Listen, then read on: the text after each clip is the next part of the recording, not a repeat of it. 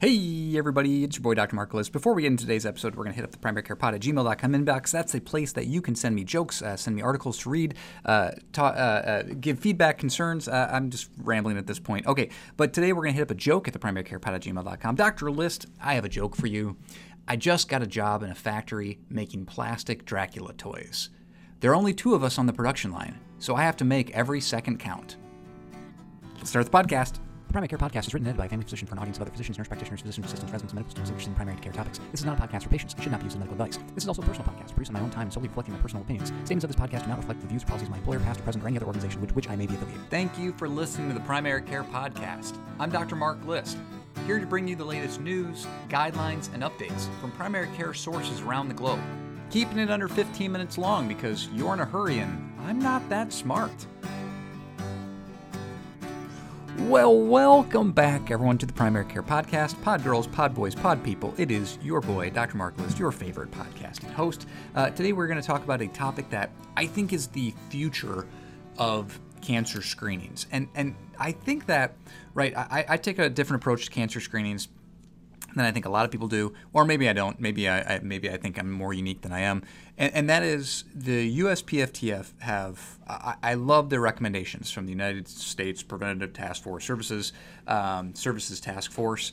I think that their approach is wonderful, and I think that you have to keep cancer screenings simple because as primary care clinicians and as people who have busy practices who see a lot of people, it's hard to remember various different strategies, right? So having a 45 to 75 or 50 to 75 cancer screening recommendation every year, every 2 years, whatever the case may be, you have to keep it simple because it's too hard to have a complicated algorithm to apply to the entirety of the population. That being said, we have talked on this podcast a lot about relevant statistics when it comes to cancer screenings, and that in many of these cancer screening trials, the number needed to screen is well over 100, which means that in your practice, for example, let's say a common one that I see is a number needed to screen around 200 to 300, depends on the cancer, right? So in that case, you need to screen 200 plus patients in order for one patient to benefit from that cancer screening, correct? And in the meantime, there's all kind of false positives or risks, but because cancer is such a definitive diagnosis and is such a big deal and a big cause of morbidity and mortality, there is incredible value in finding that one person. And here, there's a research article from the Annals of Internal Medicine. And this is, I think, where the future of medicine lies. When we can, using other pieces of research, drill down into having better patient-focused, patient-centered decision-making, where we have a shared decision based on the risks and the benefits of an individual patient. I think that's where the true value lies, right? This is why I like the American Heart Association 7.5% ASCVD risk, because I think that it's not just, okay, you hit 45 and you have an elevated cholesterol, boom, here you go, here's your medicine. I think that there's some value in individualizing that risk and having those conversations with people. So this is an article just from a couple of weeks ago in May of 2021, early May 2021, from the Annals of Internal Medicine, incorporating baseline breast density when screening women at average risk for breast cancer. So we're going to get rid of all our high-risk people. We're going to get rid of the people who have, a super strong family history, people that are have BRCA 1 and 2, BRCA1, BRCA2 positive. We're going to get rid of those people, and we're just going to talk about the average woman. Okay, so the average woman, and right now, we talk about how compared to the United States version, there are other models out there that are being used, right? So in Britain, for example, the National Health Service recommends screening. Hold on, I'm going to pull this up because I am not British. For my British listeners, I apologize. Okay, I found it. The NHS invites eligible women to breast cancer screening every 3 years after age 50. And there's a lot of, different, even in the United States, right? That's just a USPSTF. But there's the American Cancer Society guidelines and recommendations. There's the ACOG guidelines and recommendations, which are a little bit more aggressive for lots of reasons that probably aren't always evidence-based. And so they looked at in this, they used modeling data and modeling research, and we all know Dr. List's opinion about modeling overview. And yes, I know these are not randomized controlled trials, and yes, this is not like the highest of highest grade statistical models that we should be using. I mean, they're not evidence-based. They're more just theoretical in a perfect world, yada, yada, yada. And I know that I'm going to need to get over this because it's really expensive and really cumbersome and takes a lot of time to do randomized controlled trials, especially on cancer screenings. And again, the cancer screening trials that we do have don't show that high of number needed to screens. So using modeling data that could illustrate in a perfect world under ideal conditions, talking about the average sensitivity and specificity of these screens, what should we expect? So basically they used modeling data to run a wide range of models. Okay, so there's actually 7 different screened. Okay, so number one, the strategy that they looked at in these models were no screening, right? What was the mortality, morbidity, et cetera, as kind of a baseline if they did a model with no screening? Number two, every 3 years, screening at age 50 to 75, right? That's the NHS, the National Health Service, right? So number three, they used the PSTF, the twice a year, starting from 50 to 75.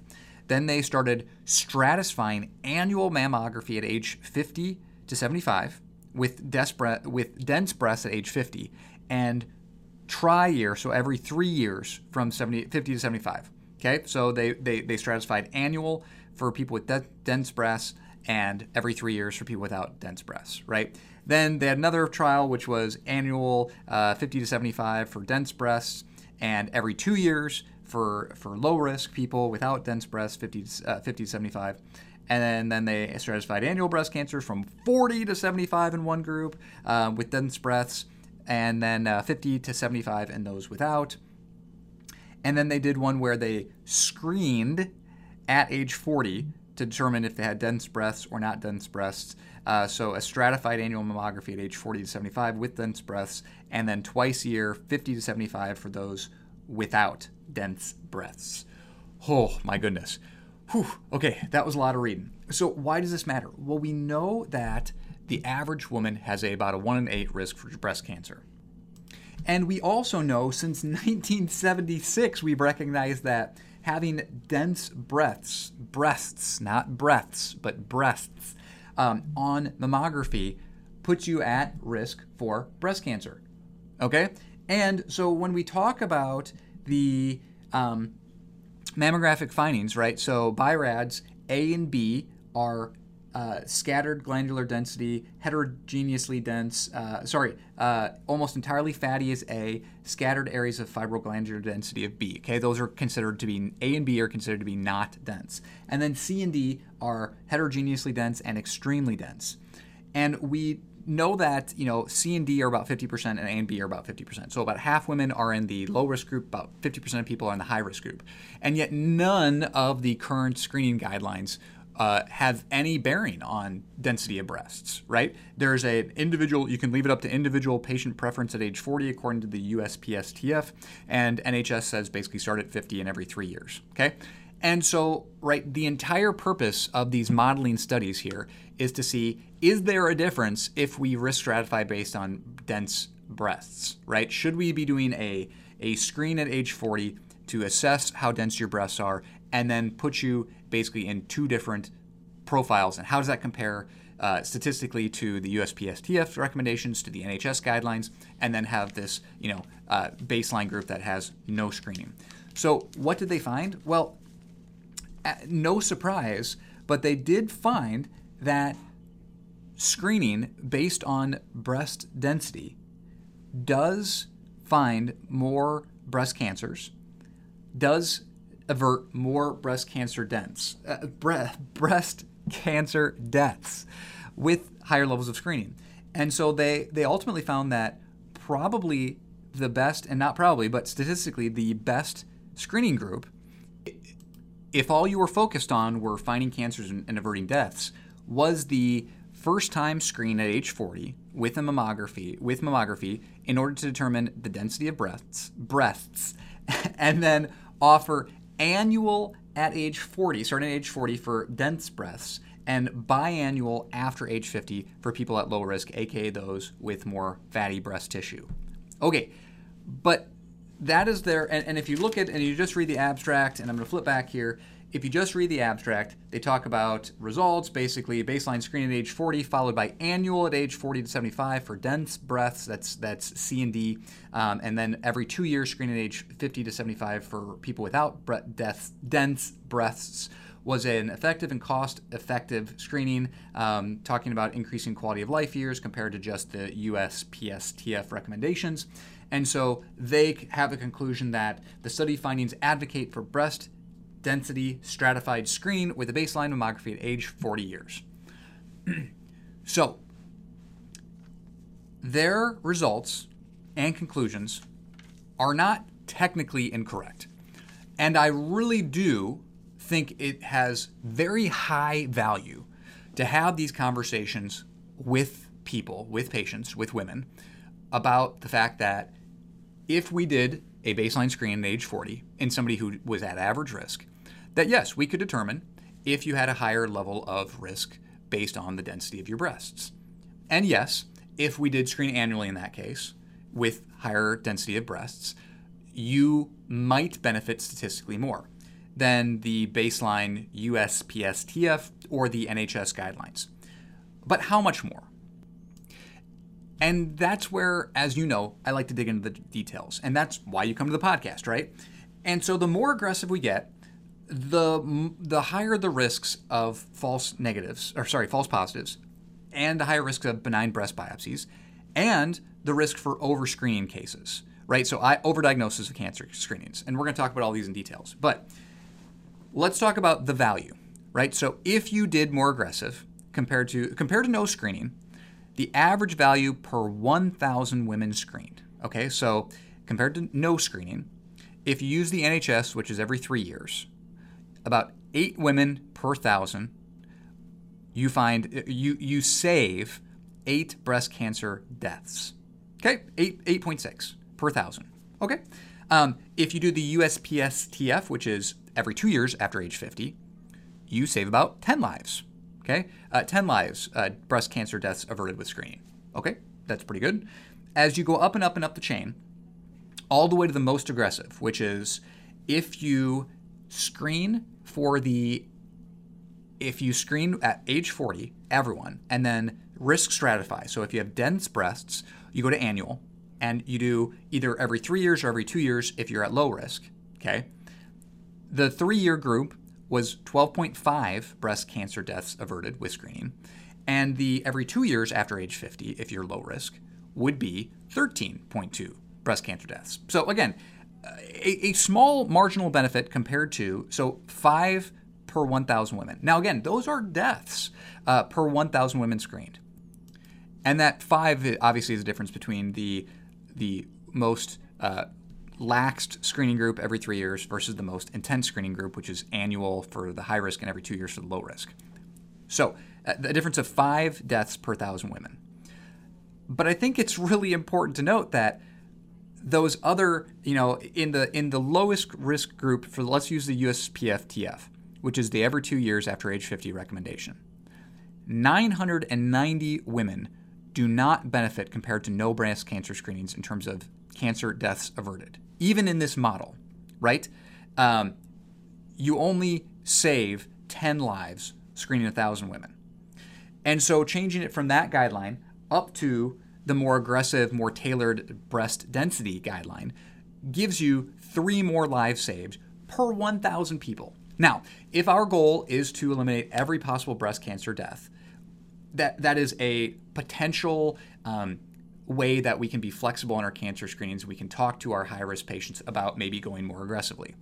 But what price does this come at? When we get more aggressive with annual cancer screenings versus every 2-year cancer screenings and starting earlier, the false positive screens per 1,000 patients compared to no screening go up from, let's use again the USPSTF every 2 years after age 50, okay, you have about 200 false positive screens per 1,000 women. So about 1 in 5 women, or one woman getting multiple times, but about 1 in 5 cases will have a false positive screen and lead to breast biopsies in 22 out of those 1,000 women.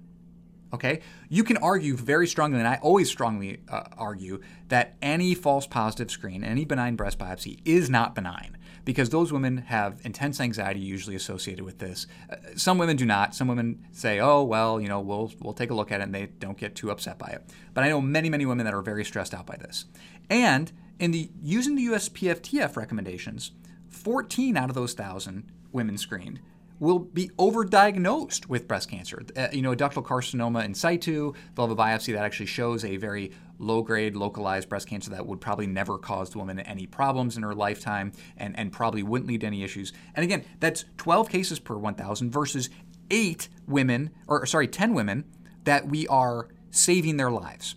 So we're almost having as many overdiagnosed cases as we are saving lives saved. And we're having double the amount of breast biopsies, benign breast biopsies, than we are cancer death saves. And we're having more than 20 times as many false positive mammographies requiring repeat imaging than we are breast cancer deaths averted. And so I'm not here advocating against breast cancer screening, although I think that it is low yield compared to many other things that we do. I'm just saying we need to be having these conversations with our patients. Now, again, I really think that the more finely tuned that we can make cancer screenings, that we can be more aggressive with the people who are at risk and less aggressive with the people who aren't at risk, right? I think there's high value in that. And this study shows that we can tune down and find more breast cancer deaths and avert more breast cancer deaths if we risk stratify. But at what cost? Compared to the USPSTF recommendation, their recommendation of annual breast with dense breasts leads to 567 false positive screens per 1,000 women. That's almost 2.5 times more false positive screens than just using the plain old USPSTF recommendations. The number of breast biopsies that end up being benign triples when you get more intense annual screening for dense breasts. And the overdiagnosis cases go from 12 up to 18. So a relative risk increase of almost 50%, and a absolute risk of 6 women per 1,000 screens. This leads to a additional cost in dollars per 1,000 women of $500,000, just in 1,000 women. And then we have to apply this to the entire population. And in the US, that's a big number, right? Okay, so a lot of numbers today. But I think that the important take-home point is I am somebody who strongly believes that keeping it simple and cancer guideline screenings that are easy to recommend are highly valuable, but potentially tailoring your individual conversations with patients on their breast cancer risk or even cancer risk in general has high value. Talking if you're low risk, let's not worry so much about screening. Maybe let's even go to less aggressive screening if you're low risk. Fatty breast tissue, no family history. Maybe we can scale back the amount of screens that we do. And then this idea that we can increase the intensity and the frequency of breast cancer screening in women that have dense breasts has some value, but it has incredible potential costs. And when I see a headline, and again, I love this research because this is the type of strategy that I think the United States needs to be going to and the world needs to be going to in terms of cancer screenings to get more tailored to high-risk patients. But this study basically completely blew off the cons of being more aggressive, which, as I just read those numbers, is intense. Almost 2.5 times the number of positive screens with the being more aggressive. Over, 50% higher rates of overdiagnosis, triple the rates of benign breast biopsies needed. Again, high risk. Incredible amounts more cost, incredible amount of more stress for patients, the more aggressive that we get with cancer screenings, with very little benefit. Again, 10 women saved in the per 1,000 women screened in the normal USPSTF recommendations, up to 13 with the most aggressive screening recommendations. Again, there's always a trade-off, the pros and the cons. And if you're like me, a medical nihilist, I think the less aggressive we get with people, the better. And in general, I think that's usually the best strategy. Again, you don't need to agree with me on this. I know there's many people that disagree with me and they get annual breast cancer screenings on everybody.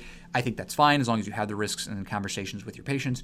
But I think too many women in this country are getting annual mammography who are average risk, who are probably being harmed by that much more than they are being benefited by it. And it's being driven by a medical industrial complex that is trying to sell mammography and try to get more of these screens in, not only for cost, but also because we have pink ribbons in October and we have breast cancer awareness months and, oh, you're at risk for breast cancer, mammography is going to save lives. Well, sure, it saves a little bit of life, saves some lives, but a lot more women are probably harmed by mammography than are benefited from it. So that's my take on the situation. Love to hear your feedback. Again, hit us up at primarycarepod@gmail.com. Thanks for tuning in this week. Reminder, you don't need to stay up all night to stay up to date. Thank you. God bless.